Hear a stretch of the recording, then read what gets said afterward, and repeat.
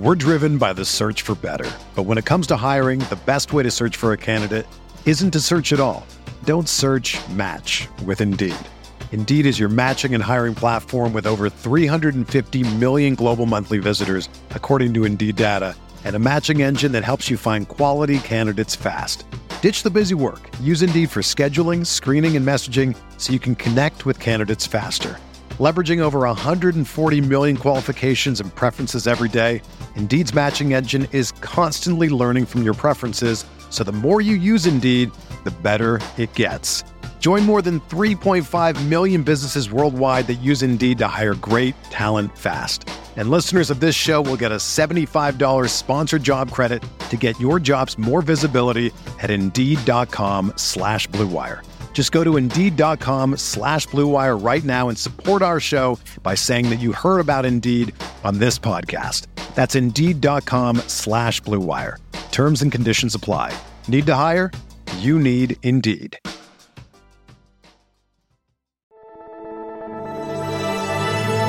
Blue Wire. Welcome back. It's the Big Blue Banter, New York Giants football podcast. I'm Dan Schneider, joined as always by co-host Nick Falato. And today we're going to talk more draft. That's how it is. We're getting close. At the time of recording this, we're 2 weeks away from the draft. Wow, it came fast this year. I don't know if you're probably not going to hear this, and it will be 2 weeks away from the draft because we just have a backload of podcasts that we're scheduling out because we're grinding over here, but we're getting there.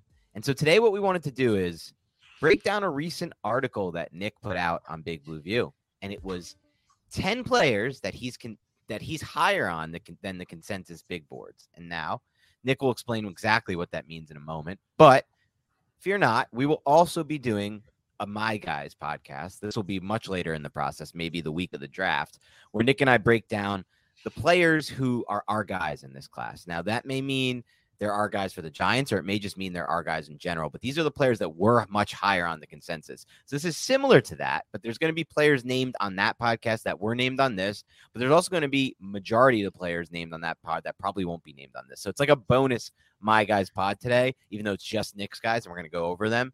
And so that's where we're at. So Nick, what's going on?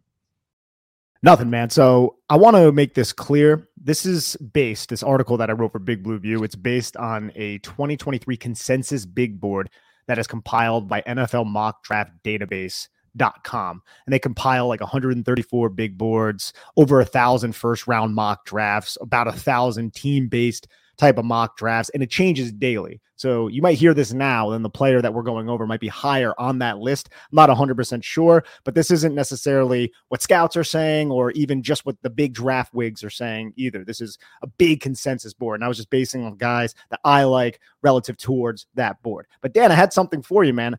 I ended up checking out Pizza Bianco out here in Arizona. A listener told me about it months ago, and I wish I remembered exactly who it was to give them credit.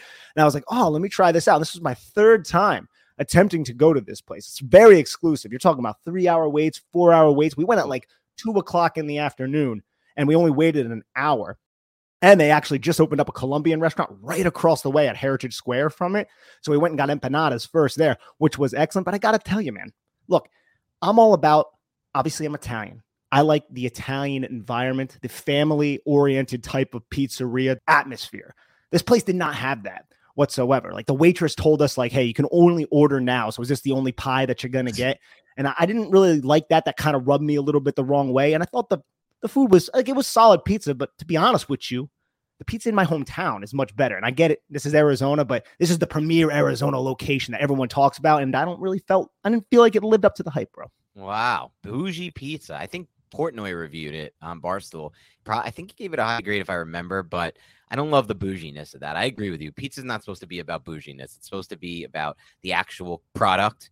And I wonder, is it the coal fire based pizza? What kind of pizza was it? Like a margarita style? Yeah, it was coal fire. But, yeah, so it's like that. It is my style. Like, if personally, I'm a huge believer in thin crust, crispy, coal fired style pizza.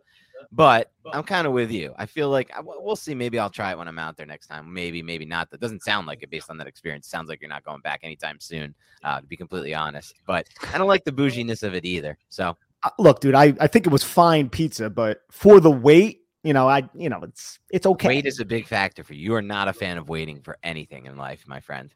Well, when you make something exclusive, you expect it to be like the best of something. And when it's not the best of something, that's a letdown. It adds too much to the hype. I mean, there's been very few things in life that have been hyped to me that actually lived up to the hype. I'll be honest. That's a big thing. When you're trying to tell someone about something, don't overhype it because you're only digging a hole for yourself. There's only been one thing in life that's been hyped to me as the best sandwich I'll ever have in America, and it lived up to the hype, and that's the Nick's roast pork with the broccoli rabe and the sharp prove in Reading Terminal. That's the only thing that's ever lived up to the hype. So, and Franklin's barbecue. I should stop saying that. Franklin's barbecue in Austin also lived up to the hype.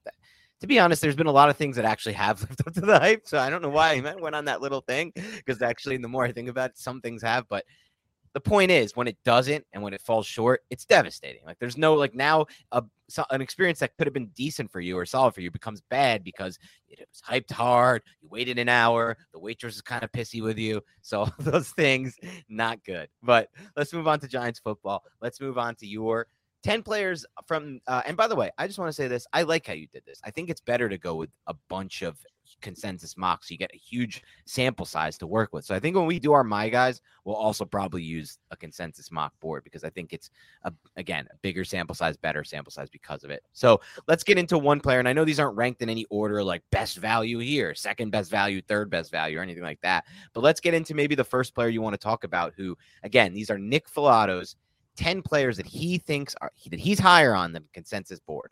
First, I want to start because there are a couple outliers on this board, right? And I was thinking about this draft just in general, Dan. There's a lot of outliers that I'm considering, more than usual. I'm typically like, look, if you're an outlier, if you're like Wan'Dale Robinson and you have Tyrannosaurus Rex type of arms, I'm not overly interested. But then it kind of got me thinking, this draft class has very good football players who happen to be outliers. So many outliers in this draft, Dan, that I think Malcolm Gladwell is going to be forced to write a sequel.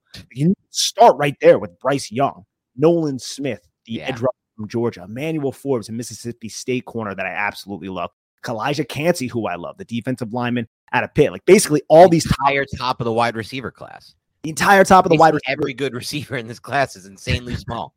Except for JSN and Quentin Johnston. Yeah. And then you have Travius Hodges Tomlinson, LaDainian Tomlinson's nephew. He's another one from TCU, even though he had like 14 penalties this past year, but a very good boundary corner. Kind of reminded me of Darnay Holmes, to be honest, because he's going to be forced into the slot a little bit feistier than maybe Darnay Holmes was at UCLA back in, 2020. But there's just a lot of players. Tank Dell, Charlie Jones, Nick Hampton, who will be on this list, not to spoil it. And then even like a Peter Skoronsky at offensive tackle. Yeah. People are like, can he play offensive tackle? It's like, dude, his feet are good enough to play offensive tackle, but he has short, like 32-inch arms. Right. Like, how is that going to translate? So I just found it kind of fascinating how many good players there were in this draft class that are outliers that I'm looking at for the Giants. And I'm like, I get Joe Shane took 2 last year in the top 100, but I'm not going to be pissed off if he goes and he selects some of these other outliers in this game. That is, yes, big people, they control this game, but speed is in vogue right now through the NFL. And some of these players, like Emmanuel Forbes, for instance, he's a player, Dan, to me, that I watched this tape and I'm not seeing him getting bitched around. He's not tentative at all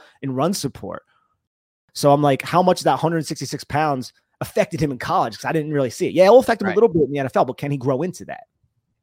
Right. And that's a great question. That's going to have to answer about a lot of these players. And I think the outlier side of this, we could do a whole podcast on this. We're not going to, but we could do a whole podcast on this. There's a lot to talk about. And I think this draft lends itself even more so to drafting outliers because from this standpoint, from the size standpoint, because this isn't a Planet Theory draft, to be honest. And I'm a big Planet Theory guy, but I don't find many Planet Theory guys. Like, you look at this wide receiver class, man.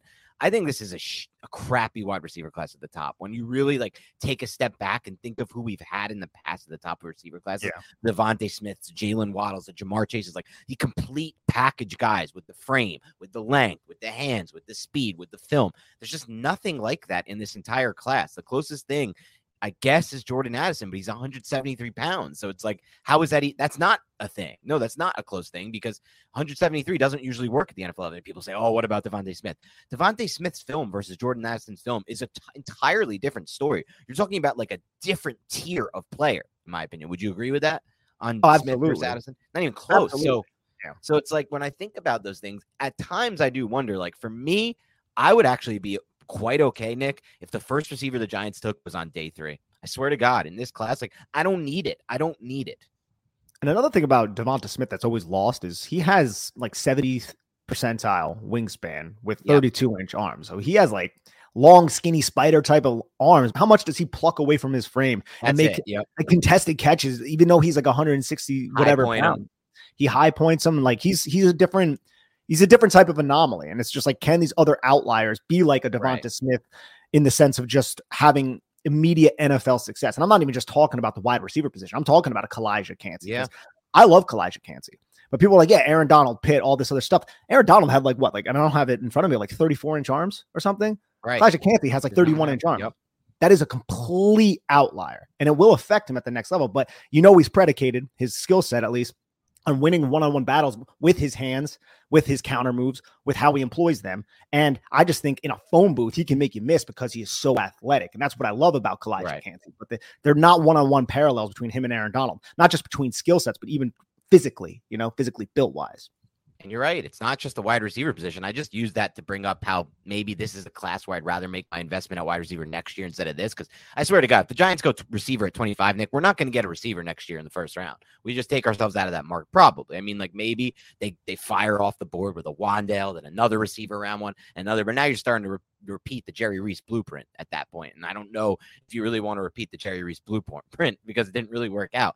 But having said that, it's like the other positions this qualifies as well. How about edge? Like Nolan Smith is a guy. Yeah, now it's in vogue because of what Hassan Reddick did. But like Nolan Smith is what, 235 pounds, 236 pounds. He's only 6'3". So like, it's like now you're getting a guy, and we'll talk about him on the Edge podcast. I like Nolan Smith a lot. He's by far, in my opinion, the most dangerous passers, but still you're hoping to hit an outlier. Hassan Reddick was an outlier. That doesn't happen all the time, and now you're going for your next Reddick. That's fine, but you're also chasing the outlier in that sense. So that's interesting too. I feel like there's a few guys in the edge class who actually qualify in that, Smith being one of them. And Hassan Reddick is like a really good case study for this because he had a great Senior Bowl, came from a smaller program in Temple, but he was misused. They were like, "Oh, you're an off-ball backer. You can't play edge." And you didn't hear much about him for the first 2 years when he was in Arizona. And now look at what he's done with the Eagles and with Carolina and how he's been utilized. I mean, he's obviously an edge rusher. It's just people weren't trusting him as an outlier. So if you're going to take an outlier, maybe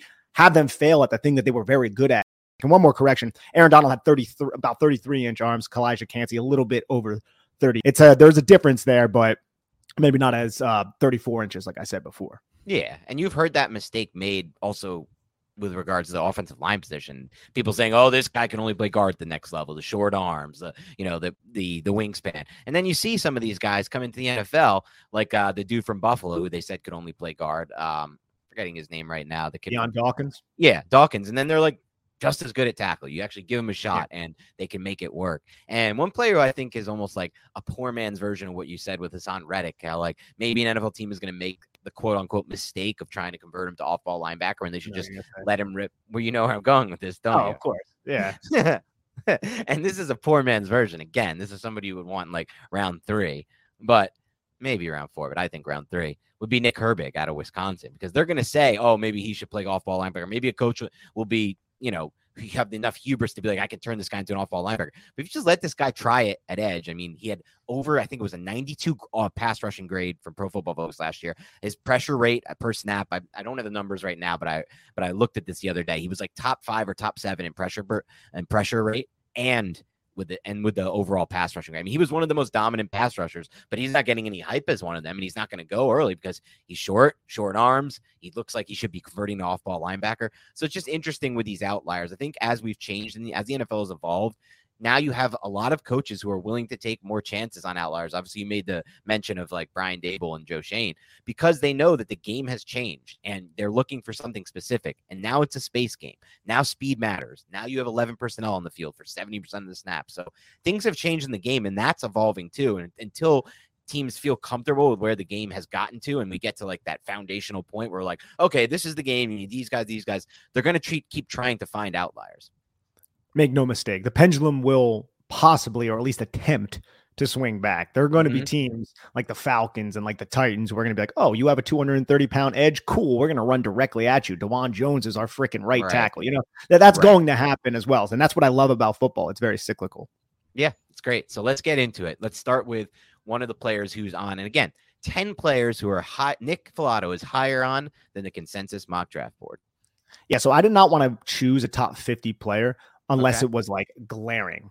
And the first player that I chose was Julius Brents, the cornerback out of Kansas State. He ranked 59th when I wrote this list. It might be different right now, but he was 59th. And we discussed this, I want to say a few podcasts ago. I was like, dude, are we overthinking Julius Brents, a player who has that type of change of direction, a player who is that physical, a player with that type of porn star length, 34-inch arms? Like, coaches love that type of stuff. And I get it. He has, I feel like, some warts in terms of his recovery speed. That 40 time, I wanted it to be faster. And I do not really love the fact that it was like a 4.54 or something like that, because that checks out on tape. He's not the quickest on the vertical plane. But for a guy with his build, he's still fluid enough, I feel like, to be functional and sufficient in man coverage. So I just like looked at him at 59 and I was like, I think I'd be willing to roll the dice on a guy like Julius Brents well before the 59th pick in the draft class, depending on the system. And I know Wink Martindale is a man coverage heavy system, but at the same time, I feel like if you really hone in with Jerome Henderson on this guy's press skills at the line of scrimmage, I think he's a good enough athlete to hold up in man coverage, even when it is cover zero. And he's very physical up the route stem. If you can get the most out of him with that length, with that body, with that frame. And I just really appreciate everything I've seen from him, even though it's not perfect. So at 59, I wanted to put Julius Brents out there just because I really think he could be a good football player at the next level, even though if his best fit isn't with Wink Martindale. That doesn't mean he won't have success with Wink Martindale, but I think his best fit is probably a more zone-based scheme. I really like this call, Nick. I think, and when you look at this profile, it's kind of an everything profile but the vertical speed. And when you have one of these, and we'll talk about this with other corners, one of these guys who's going to be a my guy when we get to that, also is the kind of have everything but one thing. The one thing that guy doesn't have is less important to me than this. This is a big one, not having that vertical speed. It could ultimately kill you at the NFL level. Like, my thought is, like, I'm curious about what you said, right? Like, to me, I look at Brents and I'm like, he's much better fit for a zone heavy scheme. Someone who's going to run like the Vic Fangio principle style defense. I could see him being an awesome corner in that. But then you say, like, I don't know if that means he's not a fit for the Giants and Wink Martindale, and you might be right. But I wonder with a guy like him, like, can you teach him a really good press jam type technique at the line of scrimmage? What about like you? I asked you this a couple of days, like maybe a week ago. I was just curious. This is not draft related, but I was curious if what you saw at the NFL level was more press bail or press man technique by these corners. And I think I talked to you and I talked to a few other people. I think what we mostly see these days is press bail, right?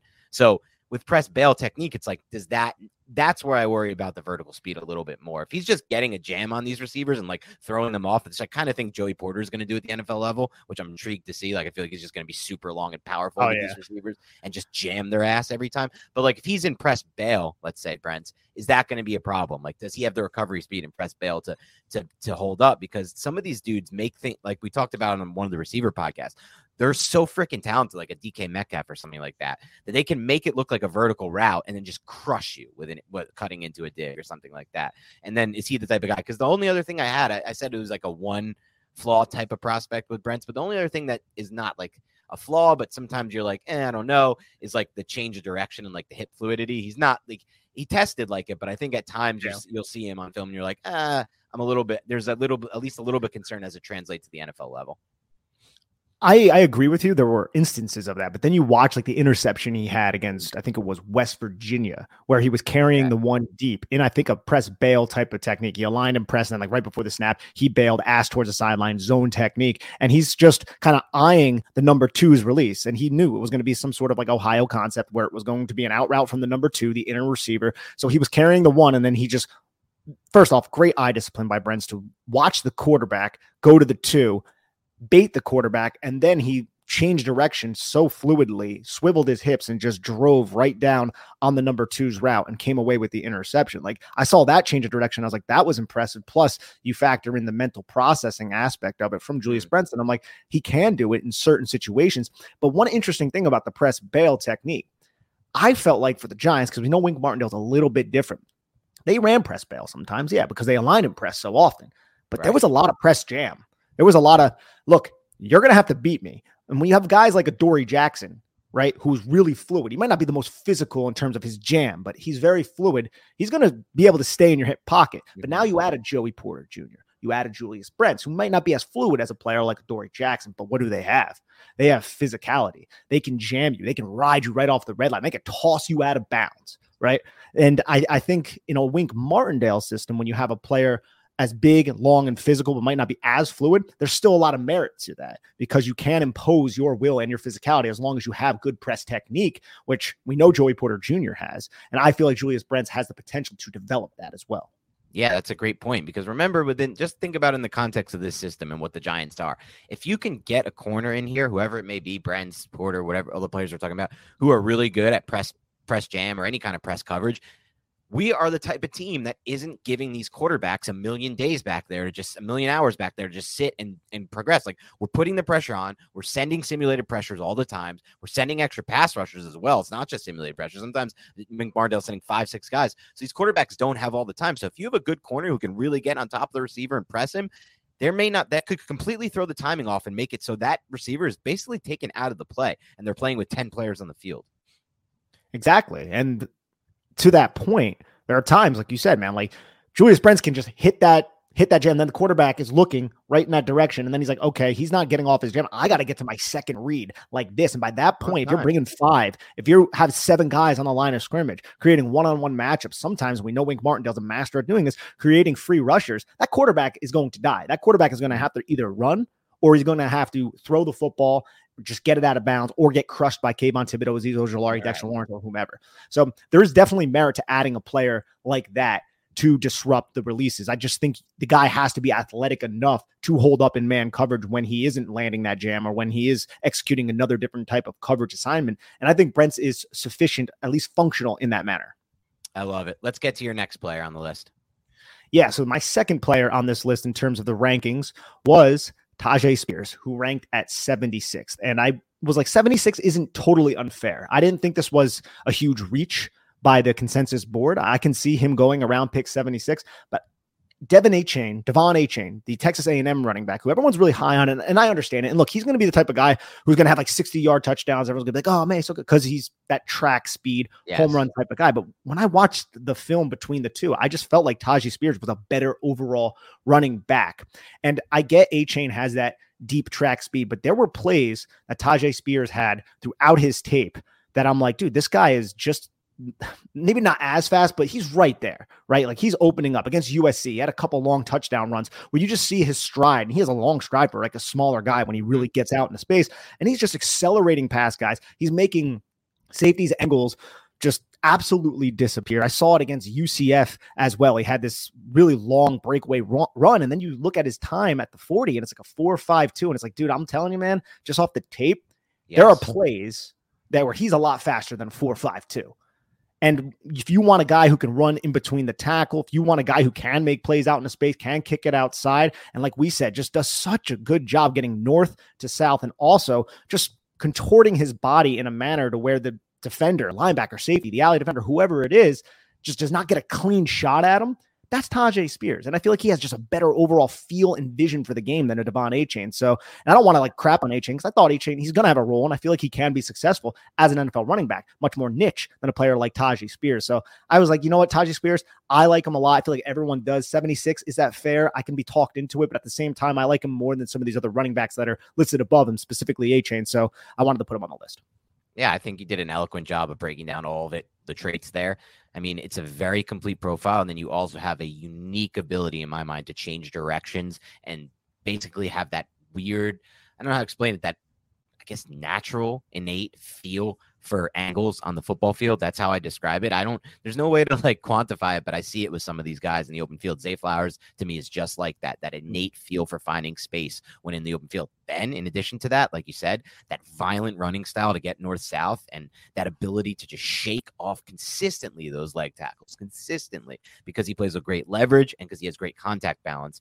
For those who want to hear more on Tyjae Spears, you can go to back in the podcast feed because we did a full draft profile on Spears earlier this week or whenever this drops. I don't know, but at some point we did a full Tyjae Spears draft profile. So you get the full thing there. But one last thing I want to say about this pick is I like how you first opened this up, Nick. Nick said, it feels like cheating placing Spears on this list. It really does feel like cheating because Tyjae Spears to me is such a lock to provide value where he's taken in this draft. Now that may not be true. Someone may say, F it, we see what you're talking about, or not what you're talking about, but we see it too. Let's take him at 45. Let's take him at 44. And that's like, okay, that's fine value. I get it. But if he's sitting around in the 70s, like here it says 76, if he's sitting around in the mid 70s, like that's just a cheat. It's a cheat code to me. It's an easy value play pick. So I love this call by you. And we're going to get to another player next who I feel like also is cheating. And we actually haven't done a draft profile on him yet, but I knew you loved him. We've already talked a bunch off pod. It's a double my guy here. Like we both just see the film and can see it so clearly. But once again, it's another small dude. Tajee Spears is 5'9", 200 pounds. This dude is actually even smaller than Tajee Spears. Yeah, and that is Nathaniel Tank Dell, wide receiver from Houston, and he was ranked at 79, so around that same area as Tajee Spears. And I just got to say, man, Tank Dell was one of the first wide receivers I watched. I think it was before the Senior Bowl, like where I dove into my evaluation, and I was like, first off, I thought he was like 5'11", 6 foot or something. He just looks bigger out there. And then he comes in at what, like 5'8" or something, but wildly productive, over 1,300 yards, I believe 17 touchdowns this past year. And it's not just all schemed up production. Like this guy is running routes and uncovering 30 yards down the field, extending away from his frame, strong hands at the catch point, making contested catches at times. And he can operate in space. They hit him on screens. They use him on those design touches as well. But it's not that's not all of his production, man. His production is real NFL translatable production, but he's 165 freaking pounds, Dan. And how can you rationalize taking a 165-pound player, people will say. And I get it, man. People are like, oh, he's Tutu Atwell. I think Tank Dell is just a better receiver than Tutu Atwell was. Tutu Atwell was like that speed guy. That's how Louisville used him, Right. Like Tank Dell's running dig routes and like making catches over the middle of the field, just behind the safety, concentration, everything. Like I think the word I used was fun. That's the adjective I used. Like his tape was such a joy to watch. And I think there's few wide receivers in this draft class, maybe not any, that are more fun releasing off the line of scrimmage and how they angle their body, man. This guy's micro movements are freaking insane. I would never want to be a cornerback on an island against Tank Dell because his feet, it looks like he's dancing, man. It looks like he's doing like bachata or something, bro. They're just like going crazy. And then he just fucking explodes and he's just at the flag. And by that point, he creates like 3 yards of separation, hauls in the football, easy touchdown for Houston. So I really just love this kid's tape. I understand he's like the outlier of outliers. I hope he goes to a progressive NFL-minded head coach and offensive coordinator, and they leverage his skill set because, yes, I'm a little concerned about 165 pounds, but you look at just traits, man, he has translatable traits. It's just, can he overcome his lack of size? I love that breakdown, Nick. And we talked earlier about how a prospect like Julius Brents, well, there seems like when you watch his when you think about his entire profile, the film, the athletic profile as it projects the NFL level, you look at him and you say, there is really only one thing that this guy does poorly, and it's the vertical speed and it's the recovery ability. That's a real thing. Like in the NFL, that's a trait that matters. When you look at Tank Dell, the only knock I have on this dude is his size.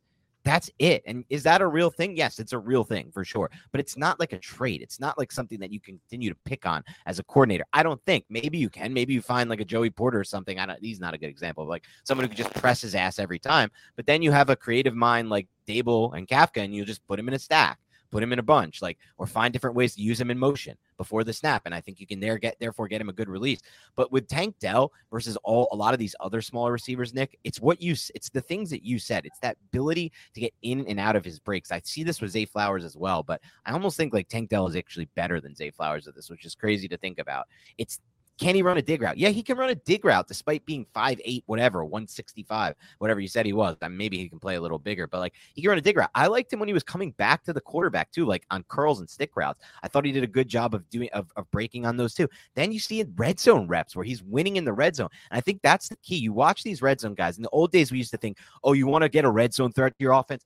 By the 6'4" dude, like the Brian Edwards type, who's like 6'5", huge frame, you throw him fades. But fades suck. It's literally the least efficient play you can run in the red zone. Now you have guys, and we saw this last year a little bit with Isaiah Hodgins, who I think does a good job of winning with release off the line of scrimmage in the red zone. You're seeing the best red zone receivers are the ones who have release packages in the red zone. Hunter Renfrow is unbelievable in the red zone and he wasn't last year because he was injured, but in the past, look at 2021 tape. Hunter Renfrow was one of the best red zone receivers in the NFL. Why? Because of his release package, because of the micro movements that you talked about, Nick, that ability to just keep that corner just basically off guard. And then eventually you make your break and you're open and you have that separation. Tank Dell to me doesn't really have a single weakness in his game other than his catch radius, which doesn't to me at least matter as much in a Daniel Jones offense, because catch radius is not something that is really stressed in this offense last year. In my opinion, it's not really something that's important for a Daniel Jones type quarterback. And then 2, just size. Can he hold up? Is he going to get injured at the NFL level? Are people going to be able to press him off the line of scrimmage? These are real question marks for sure, but they're the only question marks. So to me, he's ranked 79th here. I'd be happy where the Giants could take him starting at 57. If you told me today, Nick, that in 2 weeks from now, the Giants will take Tank Dell at 57, I won't be mad at that pick, dude. I really won't. And this is where we get into the bigger question, though. It's like, it does kind of suck now. We didn't like it at the time. Neither of us really liked the Wandale pick at the time. And now it's like, I really wish that was something else. Anything else, dude. Interior offensive line for me to get excited about. Interior defensive lineman, an edge, corner, safety, literally anything else but Wandale Robinson. Because it's like, do you want to double down on a Tank Dell? Do you want to take a Jordan Addison? Do you want to take a Tyler Scott? Players who I really like their tape. But we just took Wandale Robinson. So it's like, where does that leave us with these super short guys? How many can you compile on one roster and still try to win a football, and still build a football team out? And we know Joe Shane has stressed separation is the most important quality in a wide receiver, right? And Wandale Robinson, he can create separation. Tank Dell, he can create separation, but you don't want a bunch of Smurfs out there. You're right. You don't want a bunch of Smurfs out there. But I'll say this, man. I've seen a lot of snaps of Tank Dell against press, Tank Dell against guys who are up towards the line of scrimmage. He steps on a million ants. He sells his release packages so well. He had this crazy scissors release down at the Senior Bowl. And look, I don't really like getting too crazy about Senior Bowl one-on-one reps because they favor the wide receiver so much. But the way he had the body control and just the overall movement skills to land that scissor release, it was wild. Like, that's going to, if he has that type of foot movement ability and control at the line of scrimmage, which I also saw throughout his entire tape, he can shake certain defensive backs who aren't as disciplined. And sure, those really good long physical press corners might give him some issues. But I do think his floor right now, and that's why second round might be a little bit aggressive to me, even though I love him so much. His floor right now is an elite kick returner with like difference-making gadget ability. People are like, oh, this is Kadarius Toney. It's like the Giants took Kadarius Toney in the first round. Kadarius Toney, bigger guy, more physical guy than a Tank Dell. But there are Dell's tape better than Toney's. What do you think about that? Yeah, I think so. I think Toney is better at changing direction. But since Kadarius Toney, I think Tank Dell might be my favorite in terms of going 0 to 100.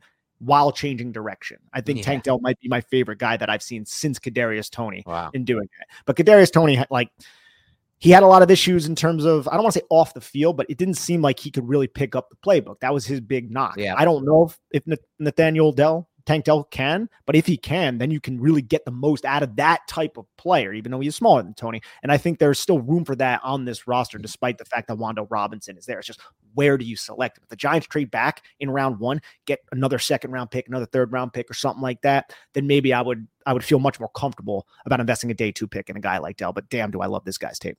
And that's fair, too, because one thing we never talk about, we're just talking about, all these players and positions. We never talk about what it means to the actual Giants if they invest in another 5'8", 160-pound dude right after doing it with Wandale, with massive premium type picks, 44 overall, 57 overall. These are picks you don't get back. These are your premium chopped, swings at this thing. And we're not taking Planet Theory guys there. We're taking these super small dudes. And something to think about. But I will say this, man. We just watched Wandale tape last year, and we just watched Tank Dell. Tank Dell's a better prospect than Wandale Robinson to me in basically almost, if not every single way.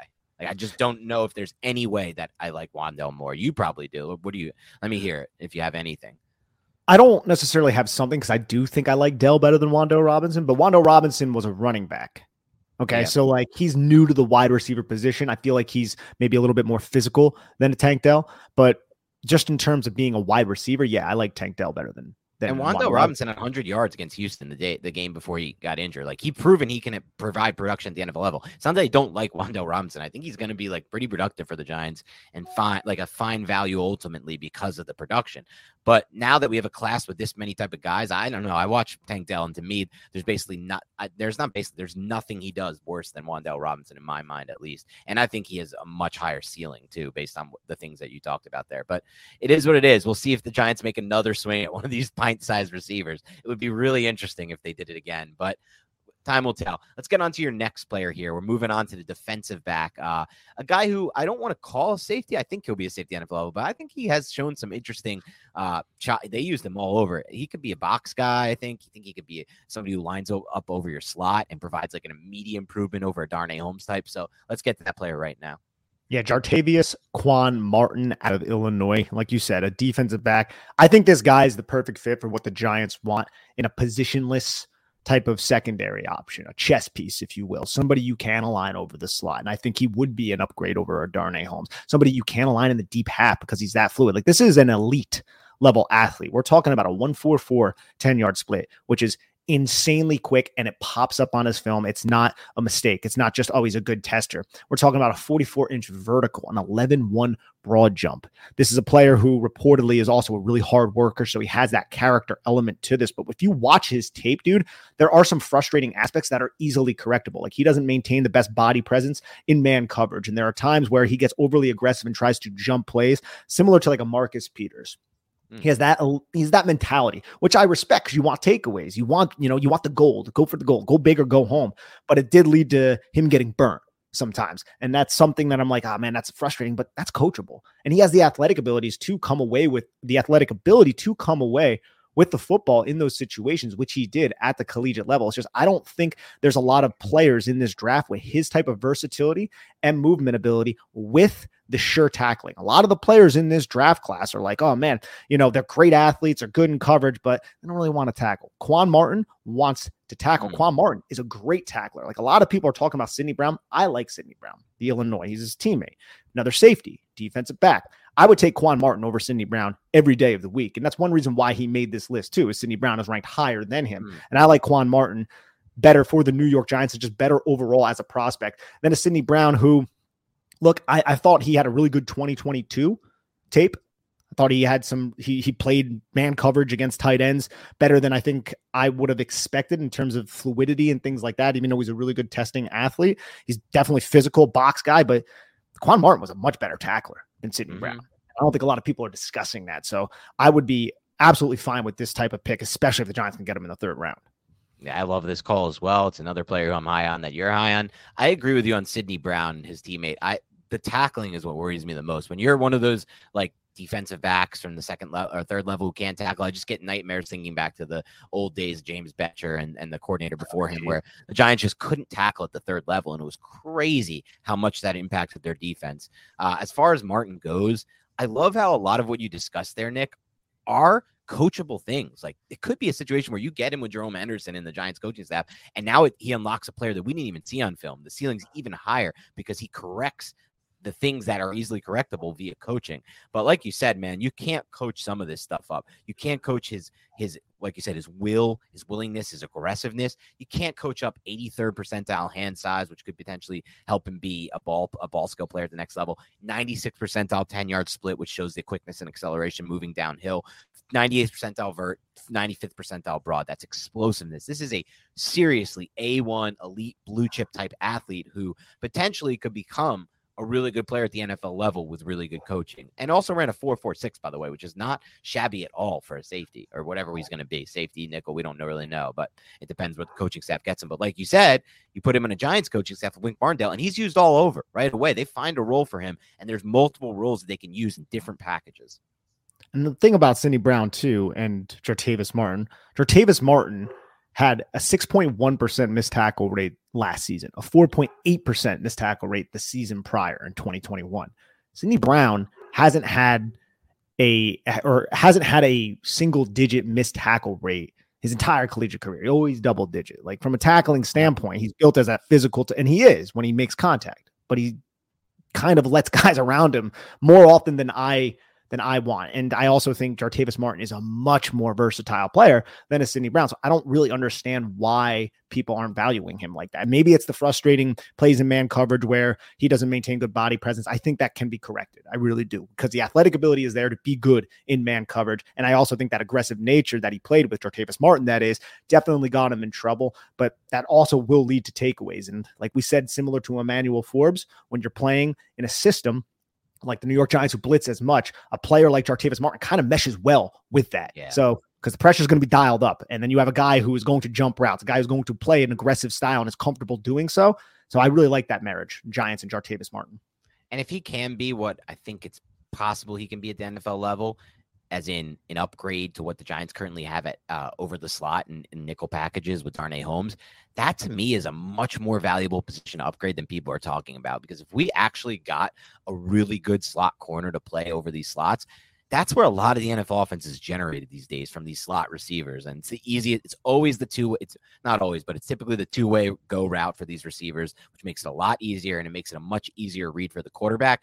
And a potential, like we talk about, these layup throws are typically coming from these players. So to upgrade the position and the player who actually matches up against these opposing team slots, to me, is very important this offseason. It's not talked about a lot. Some people are like, oh, that's what they got Cordell Flott for. Maybe that's what we'll see. Maybe they can take a, whatever it is, Emmanuel Forbes in the first round, and then we see Flott move back to the slot. And we're like, okay, well, this was the plan all along, and that's fine. Then we don't need to stress trying to find that later in the draft or in the middle rounds. But right now, as it stands, I think that's very important. I actually, one final thing on this, I talked to my friend Ian Gold, who used to work for Illinois and used to write about their team.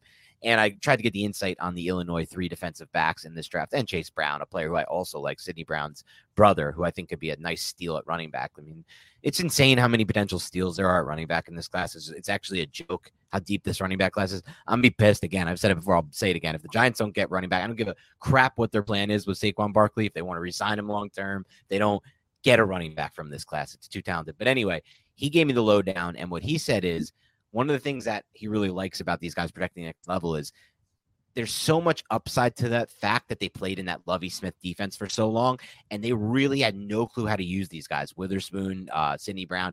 And he described it, and I agree with it, as a very lazy defense. I think Lovie was running a very lazy defense over the Illinois. I remember the first game Graham Mertz ever played for Wisconsin, the biggest recruit we've ever got in the history of our program at quarterback. As excited as I could possibly be about anyone for sports team since the Giants drafted Eli Manning.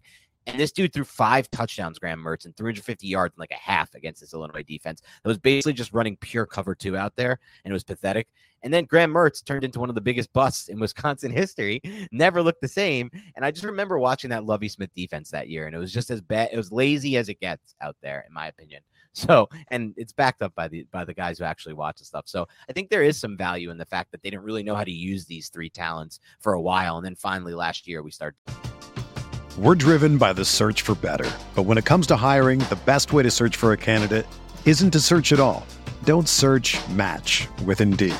Indeed is your matching and hiring platform with over 350 million global monthly visitors, according to Indeed data, and a matching engine that helps you find quality candidates fast. Ditch the busy work. Use Indeed for scheduling, screening, and messaging so you can connect with candidates faster. Leveraging over 140 million qualifications and preferences every day, Indeed's matching engine is constantly learning from your preferences, so the more you use Indeed, the better it gets. Join more than 3.5 million businesses worldwide that use Indeed to hire great talent fast. And listeners of this show will get a $75 sponsored job credit to get your jobs more visibility at Indeed.com/Blue Wire. Just go to Indeed.com/Blue Wire right now and support our show by saying that you heard about Indeed on this podcast. That's Indeed.com/Blue Wire. Terms and conditions apply. Need to hire? You need Indeed. To see it. Good old Brett Bielema came in, Yeah. and they used a lot more man coverage. But let's move on to another Big Ten defensive back, and that is Purdue's Corey Trice. This guy's going to be 23 by the start of training camp. So he's a little bit older, but I heard somebody say that he is like a knockoff, a discount version of Joey Porter Jr. So I was like, let me go watch his tape.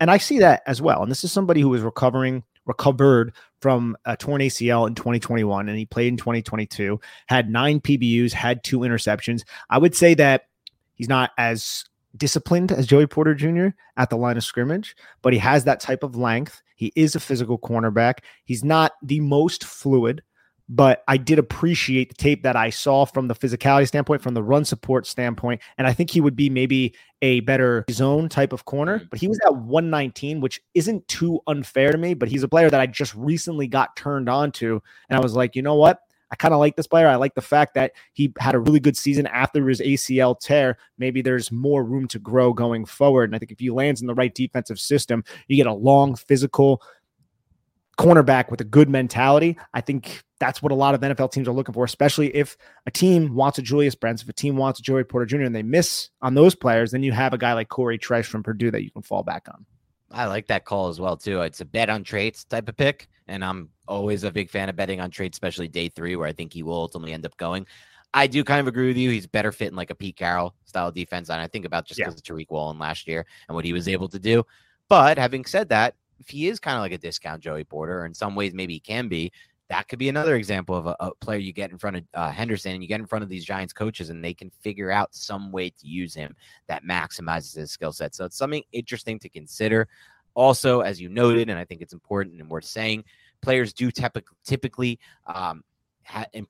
tend to improve greatly the second year off the ACL. So like you said, last year was the first year off that ACL tear. So the second year, they're typically better athletes, so maybe there's also some upside, again, in his athletic profile moving forward. So Corey Trice, the cornerback out of Purdue, someone to keep an eye on potentially for the Giants on day 3. Probably better fit for a zone-heavy scheme, but still some potential there to be a press man corner for Wink Martindale. How he plays the football at the catch point. I think I just love that type of physical-minded cornerback. And when you have some sort of baseline athletic ability, again, he's not an elite athlete, but a baseline athletic ability that allows you to play man coverage with that length, with that physicality, then I'm more than likely going to be interested in you as a prospect. So that's kind of why he's there. But let's move on to the next guy. This is a Dan Schneier favorite. This is a Nick Falato favorite. I don't know why I have 2 wide receivers who are both going to be my guys for Dan and myself. That is Purdue's, like another Purdue guy, Charlie Jones, who was at 157. And I can already say, and I understand why people are hesitant on Charlie Jones, right? He's not the biggest guy. He's kind of an outlier, I think, in terms of his size. He's in the 170s. He's not the most athletic, but he's a functional athlete. But Dan, I think he's going to be that just reliable safety blanket for a quarterback who doesn't even need to create all that much separation because he can make contested catches, which we saw against Joey Porter Jr. in the Penn State game in week 1. And we saw all throughout this season, basically setting records for Purdue, over 1,300 yards, wildly productive, sitting there at 157. That's a value to me. And I know he's not the sexiest, but I just think he's going to win over a fan base because he's just so reliable, so consistent. And again, he's a really good kick returner, similar to Tank Dell, very good kick returners. That's the floor. And I think their ceiling is even higher. And I think they'll reach that ceiling because of all the traits that they showed throughout their college tape. Yeah, Charlie Jones, wide receiver from Purdue. It's a player that both Nick and I love. I think we both see like rounds upon rounds of value about where he might eventually be taken, or, here it says 157. I think he's a top 100 player in this class personally, maybe not too far ahead of that because of what Nick said. The size is not great and the age is not great, but part of the reason the age is not great is because he fizzled. It's not that he fizzled out. He was in 2 stupid offenses that sucked. He was at Buffalo. That offense sucked. And then he was at Iowa. That offense sucked. And they didn't use him. And that almost, to me, adds more value to his profile because if he played all 4 seasons at Purdue or however many seasons he's been, I think we'd be looking at like insane stats and everyone would be like, no, you got to take this guy at least on round 3. Like he's going to be at least productive. Because he didn't, I think that helps boost his value. A few things you mentioned that I love about Charlie Jones, the release package off the line of scrimmage, man. It's just so good. It's so damn good. He's going to win in the NFL with his release off the line of scrimmage because you watch all these receivers and then you watch Charlie Jones and he's one of the better ones at this. Tank Dell's awesome too, but this dude is one of the better ones at this. And Jordan Addison as well. There's a lot of good players in this regard, but he's up there and he's not talked about it like up there. Then you see him stack vertically sometimes. And you're like, damn, this dude knows how to run the vertical route tree too. But then finally, my favorite thing about Charlie Jones is how many times did we see him take hits over the middle and catch the freaking ball? Like this guy has great contested catch ability for a small 180-pound athlete. It doesn't make sense, but it's the reality of the situation. He is a great contested catch receiver somehow, even not just over the middle when he's taking hits, like on the outside the numbers. This dude will extend away from his frame, high point of football, and go fight or work back toward a football in the air. And you're like, damn, those are good ball skills. And so it's just like, what is wrong with this guy? I guess his age, true, and the size. These are 2 things that are definitely knocks, but not enough to drop him all the way to 157 for me. So, yeah, another player who I love.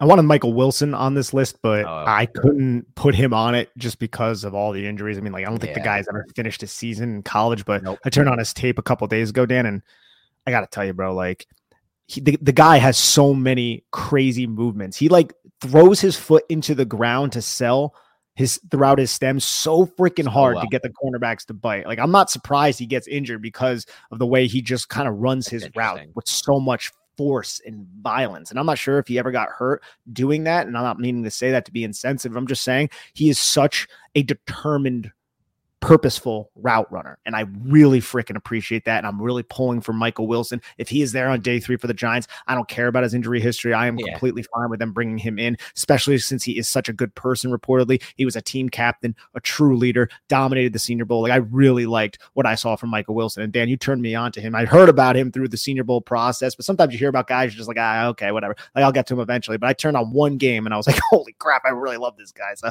that's Michael Wilson from Stanford. He didn't make the list because he was ranked, I think, proportionally, but damn, he's a freaking good football player. Yeah, Michael Wilson from Stanford. I think if it wasn't for the injuries, he'd be, well, we know he'd obviously be ranked higher, but I don't know, man, Nick. I watch him on film, and I think he's better than almost all these wide receiver prospects in this class as it translates to the NFL level from a non-injury when you're not factoring in, because like you said, his route running is super savvy. Like to be able to get in and out of the breaks like he does at his size is amazing. Then you add in the leadership like you talked about, but also I think this dude can be like a premier blocker potentially at the NFL level and just seal off your run game at the edge and give you a chance to spark these massive plays in your power run games when you get to the perimeter, in addition to everything else he does as a receiver. So he almost reminds me a little bit. I'm curious if you saw this at all. I don't think this is a very unorthodox comp that you're probably going to be like, I don't know about. And he's not as explosive as this guy or fast, maybe, though I think he's smarter and savvier. But he reminded me in some ways of George when I watched George Pickens out of Georgia last year coming into the NFL. That was kind of what I thought about. Just that kind of like huge body, but somehow, despite being such a long athlete and a big athlete, he's able to contort his body and make it look like he's like a Charlie Jones out there running routes. That's actually a really interesting one. I never put that together with George Pickens. I thought, and I think I might have heard this from somebody, but I know Michael Wilson is a much bigger type of player than this guy. But think about Seattle Seahawks Golden Tate. Oh, interesting. Because Golden Tate was like, what, 5'10", 5'11"? Yeah.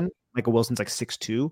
But Golden Tate played a lot bigger than 5'10", 5'11". And he was also a very purposeful, determined route runner who just blocked his absolute ass off when he was at his peak. And going back to his Notre Dame days and the Detroit Lion days.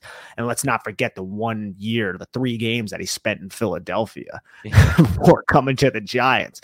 But that was it wasn't my comp. I heard it, I think, on a podcast, and I was like, that's interesting. And then when I was watching this film, I was like, I can understand how somebody would make that parallel. Not a big comp guy, though, to be honest. The difference in size kind of takes me away from it, but I think just from a play style standpoint, it made some sense. Would you say I'm going to convert you into being a bigger comp guy? Because remember, I'm going to try next season. I'm going to be more compy next season. I am. Be more compy next year, because the thing with comps is we don't have to be right about these comps. I just think I do agree with what my one friend said, who's like, more of a novice football fan, and he's not even. He's, by all real standards, he's a diehard football fan. By the standards of the Big Blue Banner podcast, where we're talking team and X's and O's, I guess he would be considered a novice fan. But he's like, people like us, we need it. We need to hear what he can be like and what he has traits of this type of player, and just to get the framework and just to get the gears churning. And I kind of like that take. But anyway, let's move on to your next player that you're higher on the consensus. It's a player I haven't seen at all, so this one's all on you.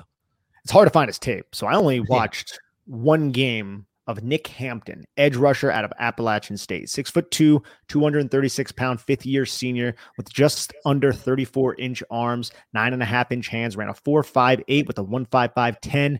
Vertical jump solid, 35.5. Broad was 10 feet. He didn't do any of the agilities at the combine. So I turned on the week 1 game against North Carolina, and to me, he jumped off the screen, was very explosive, flexible. His ability to kind of corral his feet and turn tight corners in a very controlled manner and then explode after the turn into the quarterback was very impressive. He had a sack against Drake May early in the second quarter, executing that same exact trait that I just described. I think his frame suggests he's not going to be all that great against the run. And that's what I've also read just from other people who have seen more film of him. I didn't see that really come to bear in the UNC game. I saw him actually anchor down against a double team. I was like, oh, okay. But like, I'm just like, this is a 236-pound guy who's playing at App State. It's probably just a one-off. And I just haven't seen enough film of this player to really give you a firm understanding of how he defends the run. So I'm going to default to the people who have seen much more film. But I'll tell you, he has the quickness, he has the burst and explosiveness that are very, very impressive to me. So I'm interested in him where he was ranked at pick 175. I think I'm going to have him higher. I'm basing that off one game, but it was one game against an ACC opponent when he had, I think, like 6 or 7 pressures. Like, he was everywhere in that game. He was harassing Drake May. So that's where I'm at with Nick Hampton, an Appalachian edge, an undersized one. Okay, Nick Hampton, edge rusher out of Appalachian State. Let's move on to your next guy, a player I have watched and I also really like. And I'm curious why he hasn't gotten more buzz after just putting together such a dominant athletic profile from a testing standpoint. That's the part that surprises me why he hasn't gotten more buzz. It's a player I first kind of caught my attention when watching another player who I love in this class, Zach Charbonnet. So we can get to him right now. Yeah, that's John Gaines II, interior offensive lineman out of UCLA. He was ranked 201st. And I was like, damn, this is somebody who was on an offensive line that was a semifinalist for the Joe Moore Award. They also have, I think, Antonio Mafi, the other guard, the left guard, because John Gaines II is a right guard who's on that line. So UCLA, and we talked about it when we went over Zach Charbonnet, they had a really good offensive line. And that's when I kind of got turned on to John Gaines. And then that was kind of around the same time when I was watching Charbonnet that the combine happened. And the next thing I know, I was like, oh my God, this guy blew up the combine. And it's just overall, for me, it's his movement skills, man. I have a profile over at Giants Country on him, but it's his overall control, his movement skills. What he tested came out on tape. But the reason why he is low is it's all technical, man. It's how to use your hands. I don't think his anchor is all that great. I feel like his best fit in the NFL is going to be as a zone blocker. It's going to be as a zone rusher. I feel like he's just got all the range to make those reach blocks, to scoop on the backside if he needs to. I feel like he's not going to be a bruiser, which is an issue maybe for the Giants, because the Giants are it's unique with the Giants. Giants ran a lot of power gap. Giants need guys, and they want guys who can move. Mark Lewinsky might not get the credit that he deserves in terms of his ability to get up to the second level. Like, he's like damn good at it. Like, he takes really good angles. He hustles. He's not a bruiser, really. I don't know if the Giants want a bruiser. Josh Azudu, I feel like he can be somewhat of a bruiser, but he's more of a controlled athlete, similar to what John Gaines. It's just, can John Gaines kind of improve that anchor, improve his pass protection ability and his overall technique? But I picked 201 or whatever the hell he's at. Man, I would take that any day, man. The Giants have taken linemen in the last decade that I would not believe are near the potential of a John Gaines. So I just felt like the value was there, and he had to make the list just based on that. Yeah, and I think that ultimately he's going to come off the board way sooner than this consensus mock. Like, you don't have first of all, they say one of the most telling athletic testing drills from a translation standpoint across all positions is the 20-yard shuttle with offensive linemen. Now, there's been like 1 or 2 misses. The dude the Eagles drafted was a miss, Dillard, but he also dealt with a ton of injuries in his early career in the NFL. But you look at the list, and there's just a slew of just knock it out of the park hits for these like high percentile shuttle guys. This was a 94th percentile short shuttle guy, 96 percentile 3-cone. The change of direction skills are phenomenal. 97 percentile broad jump explosiveness, 93rd percentile vert explosiveness, 94th percentile 40-yard dash, 88th percentile 10-yard split for the quickness and acceleration. Like, I love the idea of developing a guy like this with that kind of athleticism. You know, for me, I love watching these move type offensive linemen with athleticism. To me, that's just like, that's how you project. That's how you translate what could potentially be a hit player at the NFL level. So I think this guy has a ton of actual upside at the NFL level, considering, not to mention all of that, like we said, when you watch Charbonnet, you can see him and he pops, and he's already a good run blocker, I think. But you say you're right, probably more for his own scheme, but that's fine. The Giants run. It's not like we talk about how the Giants like power and gap, but that's not like all they run. And you do a good job of like reminding us of this all the time, Nick. It's like there's tons of concepts within their run game. They are a very diverse run game. As we always said, throughout the season, we saw Kafka and Dable add in new concepts to the run game essentially every single week.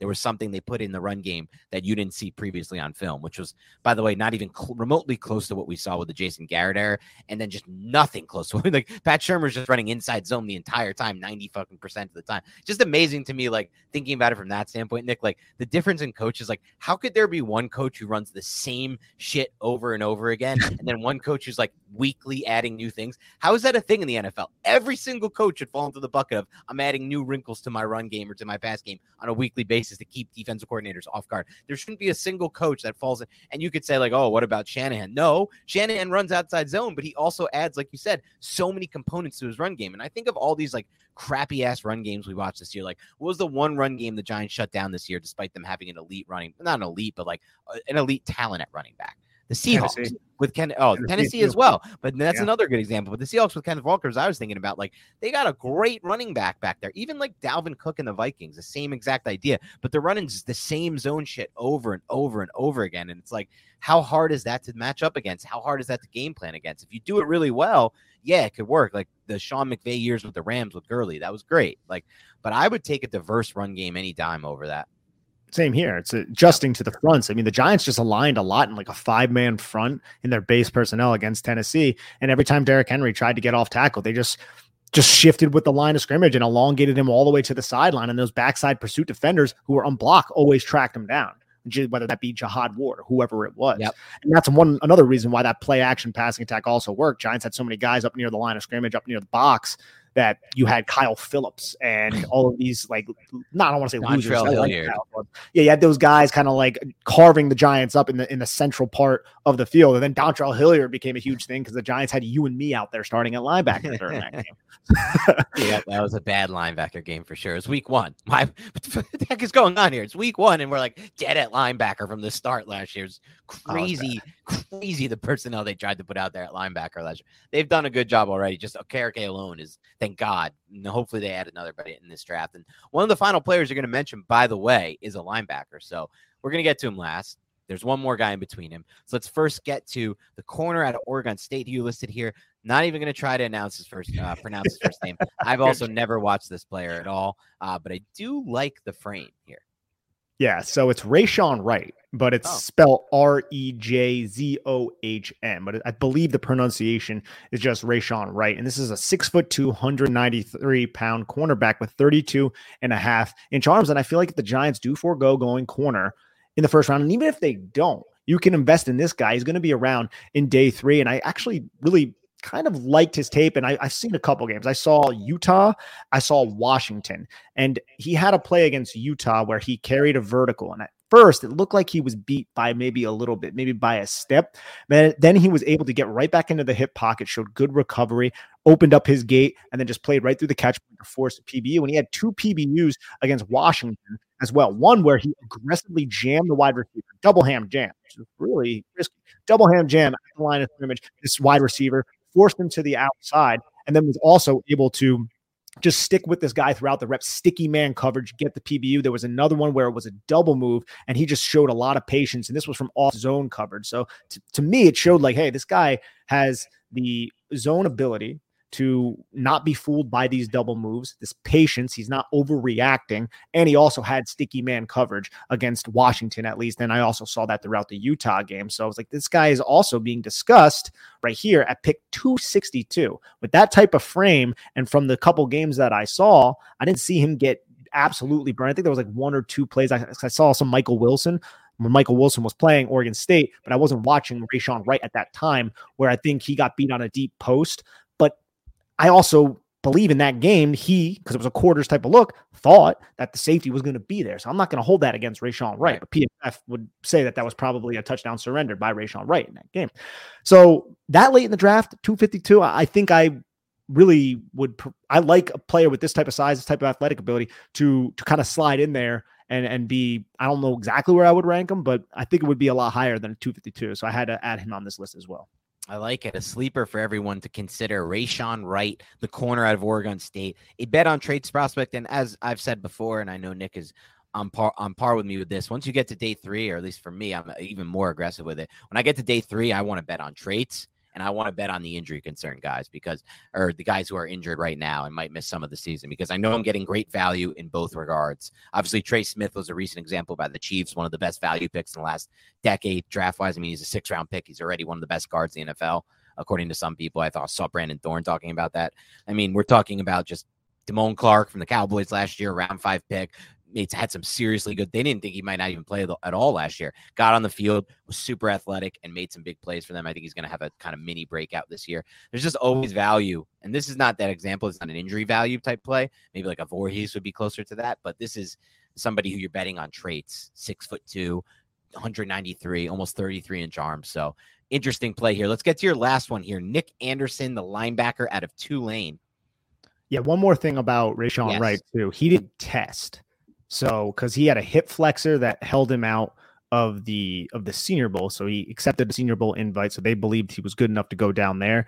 And I believe he was recovering from a hand injury. And just with those two injuries combined, he didn't test. So we don't know his athletic profile, which is maybe another reason why he's sliding. But just based off the traits that I saw on the film, I was like, let's put him on this list because I'm willing to bet on that with one of the Giants' 7-day 3 picks. Yeah, but to Nick Anderson, but to Nick Anderson's point, bro, like, okay, he's not going to be drafted because he didn't test all that well at the pro day. He ran a 4.62 with a 1.55 which is not bad, the 1.55. And he has 30-inch arms. He's 5'9". He's 230 pounds, which is okay. But I got to say, man, this is a player who I feel like can latch on as a priority free agent, undrafted free agent, and will just compete for a special teams role. And if he gets his shot to go out there, he's exciting. He's a lightning rod. He's violent. He's a sure tackler. Pop on contact. He's smart.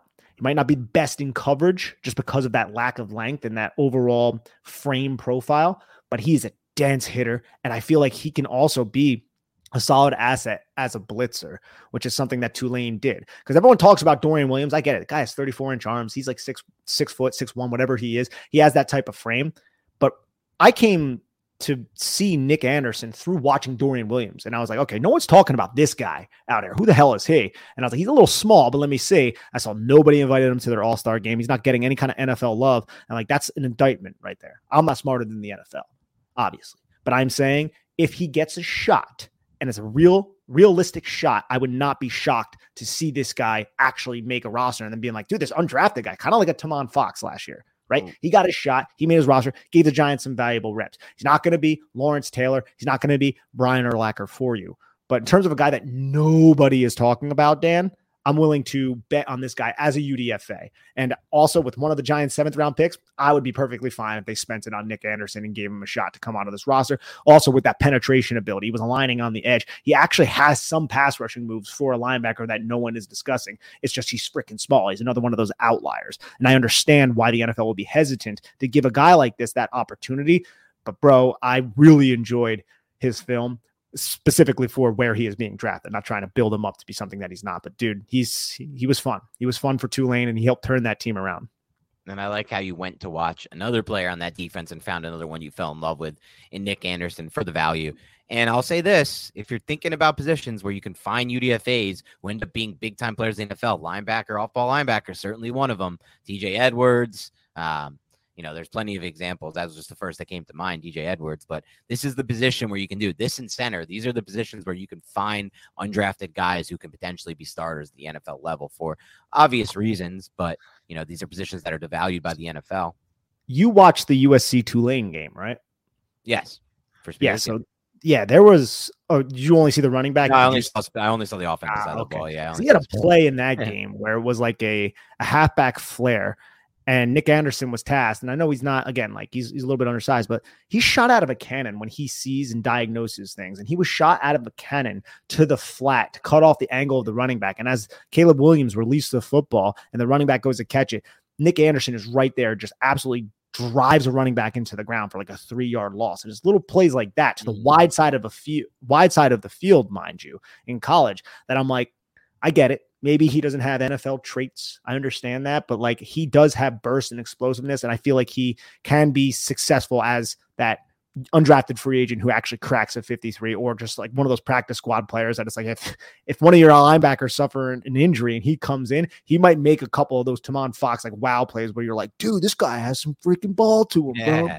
So exactly.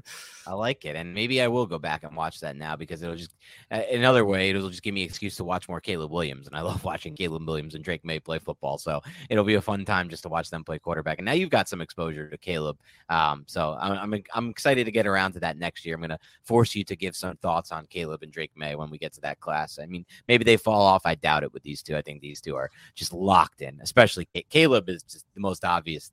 Caleb to me, like Trevor Lawrence is a better prospect, I guess. just because he has the frame and stuff, and he's done it forever, and he has like, the perfect dude. He's 6'6". He was always supposed to be billed as this guy, and I love Trevor Lawrence. I talked a lot about that on FFT this year. But Caleb Williams has a lot of other traits that are super interesting to me that Lawrence doesn't even have. And I think Caleb Williams is a surefire as a Trevor Lawrence type prospect, and we'll see it next year as it plays out. If you rewatch that game, watch number 1 on Tulane's defense. Okay, that's the guy to go. Okay, we'll do it. All right, that's it for today. These were 10 players that Nick was higher on the consensus mock board. But we're going to wrap up as we have been doing lately. One more thing on Anderson too, just because I don't think we said this. He's ranked 485th on the consensus list. So yeah. And there's not 485 players drafted. So yeah, not even close. Not even close. Almost double, almost half of that. Okay, let's wrap up with Dan Hughes, who has a mock draft for us to grade and rank, or to grade and analyze. Dan Hughes says, this is the best Giants pod. Thank you, Dan. He says, at 25 overall, Nolan Smith fell to me, and he's using the Pro Football Network mock simulator for what it's worth. Nolan Smith at 25. At 57, Jack Campbell, the linebacker at Iowa. At 89, Zach Charbonnet, the running back at UCLA. At 129, Jonathan Mingo, the wide receiver at Ole Miss. And at 160, KJ Henry. I like it. I mean, obviously all of our other picks were not made, but just for the top, you're really focusing on defense, which the Giants need. You get that running back at 89. This is a really deep running back class. I like the value of Charbonnet at 89 because he's definitely a player for me that would be ranked probably in the top 60. So I really like that value. Mingo, I feel like didn't have too much production at Ole Miss, but I like the traits that he shows. And I think there's definitely development there, especially for a day 3 pick. And KJ Henry, look, I watched a lot of Clemson defense, but I never focused on KJ Henry. Yeah. And I keep seeing his name pop up. So I probably have to go back and watch a little bit more. I talk all day about Brezzy, Trenton Simpson, and Miles Murphy, but KJ Henry's one guy that I don't feel comfortable talking about, even though I watched a decent amount of Clemson. That's fair. I mean, we should always note that. And I'll say this, I don't know if you gave a grade there. Did you give a grade there? Oh, grade. I'm going to give it a nice B+. Okay. I think that's a fair grade. I think I might go a little higher, A- for me. I really like Nolan Smith's upside as a pass rusher for the Giants, and then you kind of have a really nice rotation with him and Ojulari, potentially Thibodeau if you want to mix him in. Jack Campbell at 57. I don't love Jack Campbell at 25 overall, but if you can get him at 57, I really like Jack Campbell at 57 overall. Him and Okereke now as your 2 linebackers. That to me is a really intriguing upside play there for the Giants. Then at 89, I love Zach Charbonnet. Like Nick, he'd be a top 60 player for me for sure. I would love to have him on the field. You can leave him in any all downs if you need to. If Barkley gets hurt again, and he could be your lead back, or you could just have him as a change of pace. Love that pick. Mingo is a player I've watched a little of Nick. I don't think I'm going to be as high on Mingo as a lot of people. A lot of people, at least on my Twitter sphere, especially in the fantasy side of things, are in love with Mingo and just look at the traits and feel like he's like the lock guy. Like he's going to be like the clear best value. Everyone's sleeping on this guy. He has like first round potential, or not first round in the draft to be drafted, but like first round type of player potential, grade type potential. I don't know if I see it with Mingo. I got to watch more, because I think there's a chance that I'm just not going to like him as much as everybody else does. Like I like Tillman more than him watching him, and I like Michael Wilson more than him as well. Definitely. So I don't know. We'll see. And I haven't watched any of Henry, but definitely an A- for me, because I love Campbell at 57 and I love Charbonnet at 89, and Nolan Smith at 25 is more than fine for me.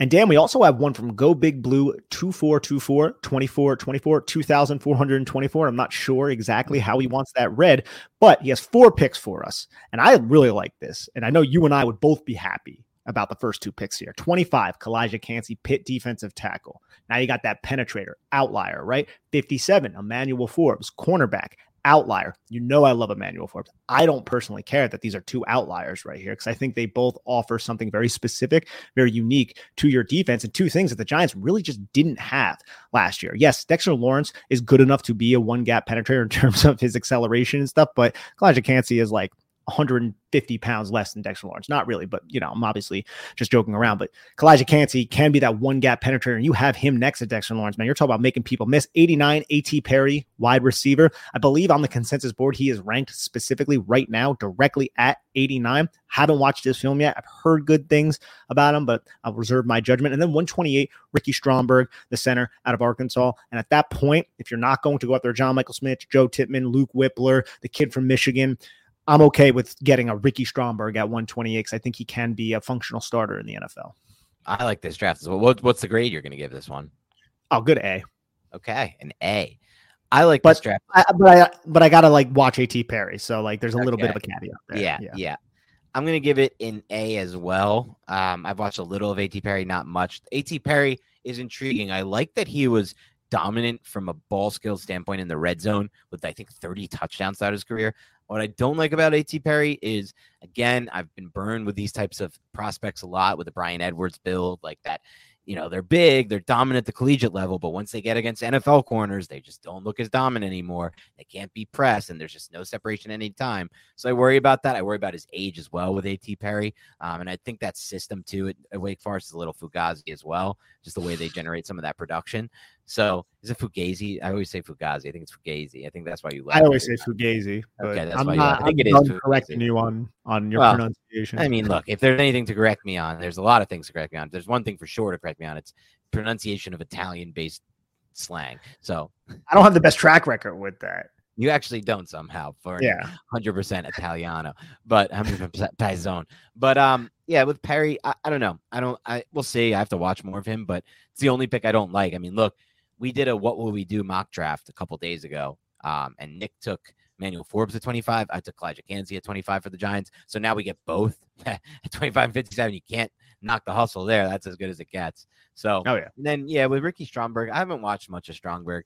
I'll be honest with you, Nick, once you get into that range of center in every draft class, I'm just not very enthused. Like, I hope it works out. I hope you find it, but I don't know. With center for me is such a weird position, Nick. I almost want to just like wait and get my Frank Ragnow whenever that class comes and just like take it, or even like Tyler Linbaum maybe last year if they could have traded back in. And I wasn't as high on him, and I think I was already proven wrong. I thought he might be a little undersized for the NFL, and he did not look at all that way.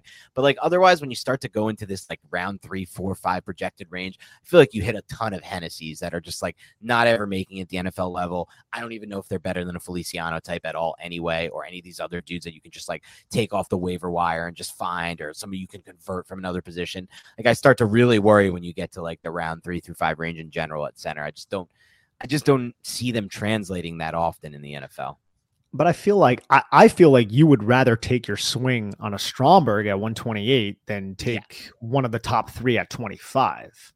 For sure in that for that front. But I would almost rather see them go 57 than that range, if that makes sense. So or even like 89. Yeah, like a Tippmann, or I think John Michael Schmitz has a shot to fall to 57. Maybe not that far. Maybe. But I think there's a pretty decent shot he falls to 57 personally. I mean, Creed I would be all over that personally. Yeah, and I'm good with that. I've always said from the start, like when I said with John Michael Schmitz, I like John Michael Schmitz at 57. I don't like him at 25, but I do like him at 57. So if they take John Michael Schmitz at 57, great. They take Tippmann at 57, great. Like anyone really in that range. And I'm not going to hate the Stromberg pick. I just think at that point, I don't know if it's a gamble. I don't know if center's position I would target at that point. I'd rather take a chance on like a Michael Wilson there, someone who could be a difference maker for your team if he stays healthy, or even like, I don't even know. I'd have to look at the board, but just somebody with a little bit more upside to me. But again, this is me saying this, and I haven't gotten to Stromberg, so I don't really know what he is, and a lot of people love him. So he may be just as good a profile as Whippler, and I don't even know. And then in that case, I'm like, all right, well then maybe I move him up, and I consider this crazy value at that point. But then again, the NFL teams will probably catch on to that as well, right? I would imagine. Yeah. So we'll see. But anyway, that's all we have for today. A couple mocks reviewed and a overview of Nick's 10 guys that Nick's higher on the consensus board. Thank you so much for tuning in to the Big Blue Banner podcast. Those of you who have said, and you're correct, I should be promoting this at the beginning of the shows. I keep forgetting, and I will next show, hopefully. But please help us grow by leaving a rating and review on iTunes or Spotify. If you leave a rating and review on iTunes, in the review, you can post your mock draft, and we will read that here and grade it and analyze it like we just did with those two. Otherwise, please help us grow by subscribing to our YouTube page. We're now over 3.2K. We've been growing there, which is cool. There's been steady growth. I think a lot of it's been organic, but we need more than that. We need to try to get to 10K there on the subscribers for YouTube. So make sure you subscribe. Make sure you like any video you watch as well. Otherwise, have a great rest of your week. We'll talk to you soon.